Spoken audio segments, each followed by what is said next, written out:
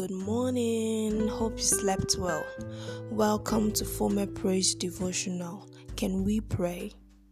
Dear Lord, we give you thanks. We thank you for the gift of life and the breath of life. Father, we thank you for all the seen and unseen things you are doing in our lives. We are grateful in Jesus' name. Lord, we pray for wisdom this day. Father, give us wisdom to know just what to do, when to do it, and how to do it. Lord, we need wisdom to know just what to say, when to say it, and how to say it. May wisdom distinguish us in our places of work. May wisdom announce us in our community, and may wisdom take us from where we are to where we ought to be in Jesus' name. Father, we pray for our relatives and friends. We ask that you guide and protect them. No evil weapon fashioned against them shall prosper in Jesus' name. May your hands of protection rest upon us and our beloved in Jesus' name. Thank you, Lord, for we know you've answered our prayers. To your name be all the praise. In Jesus' most powerful name we have prayed. Amen. Thank you so much for joining me once again today. I remain Amy Former Abraham, your host here on Former Praise. So yesterday in our study, we looked at the topic, Ask God to lead you. We learned that God alone knows what is best for you. So you must at all times ask Him to guide and lead you into His perfect will. God alone knows what is best for us. So we must at all times ask Him to guide and lead us into His perfect will. Today, we'll be considering the topic, Loving God Truly. Today's topic is Loving God Truly. Our text is from the book of Luke, chapter 14, verses 25 to 35. Please read it up. Our memory verse is Luke chapter 14, verse 26, and it says, If any man come to me and hate not his father and mother and wife and children and brethren and sisters, yea, and his own life also, he cannot be my disciple. Luke chapter 14, verse 26. Luke 14, 26. If any man come to me and hate not his father and mother and wife and children and brethren and sisters, and yea, and his own life, he cannot be my disciple. In today's world, many are quick to confess and profess their love for God. They put up a public show of it in the way they dress, in the manner of their speech, and in their dietary preferences.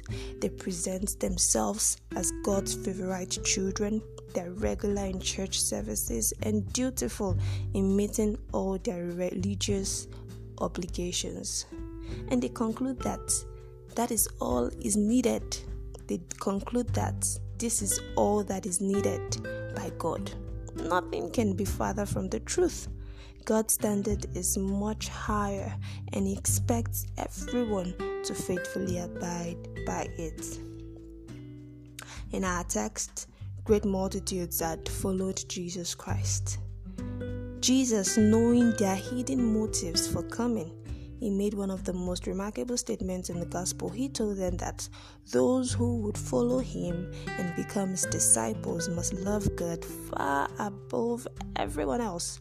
Parents, spouse, and children. They must above all love God more than they love themselves. And they must also be prepared to make far-reaching sacrifices to bear their cross.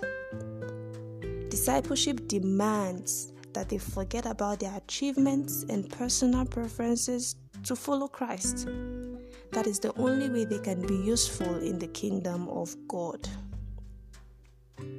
Those who pretend to follow Christ just to satisfy some ulterior motives or personal cravings, such as people's commendation or praises, or using same as a means to deceive unsuspecting members of the public, do so at their own peril.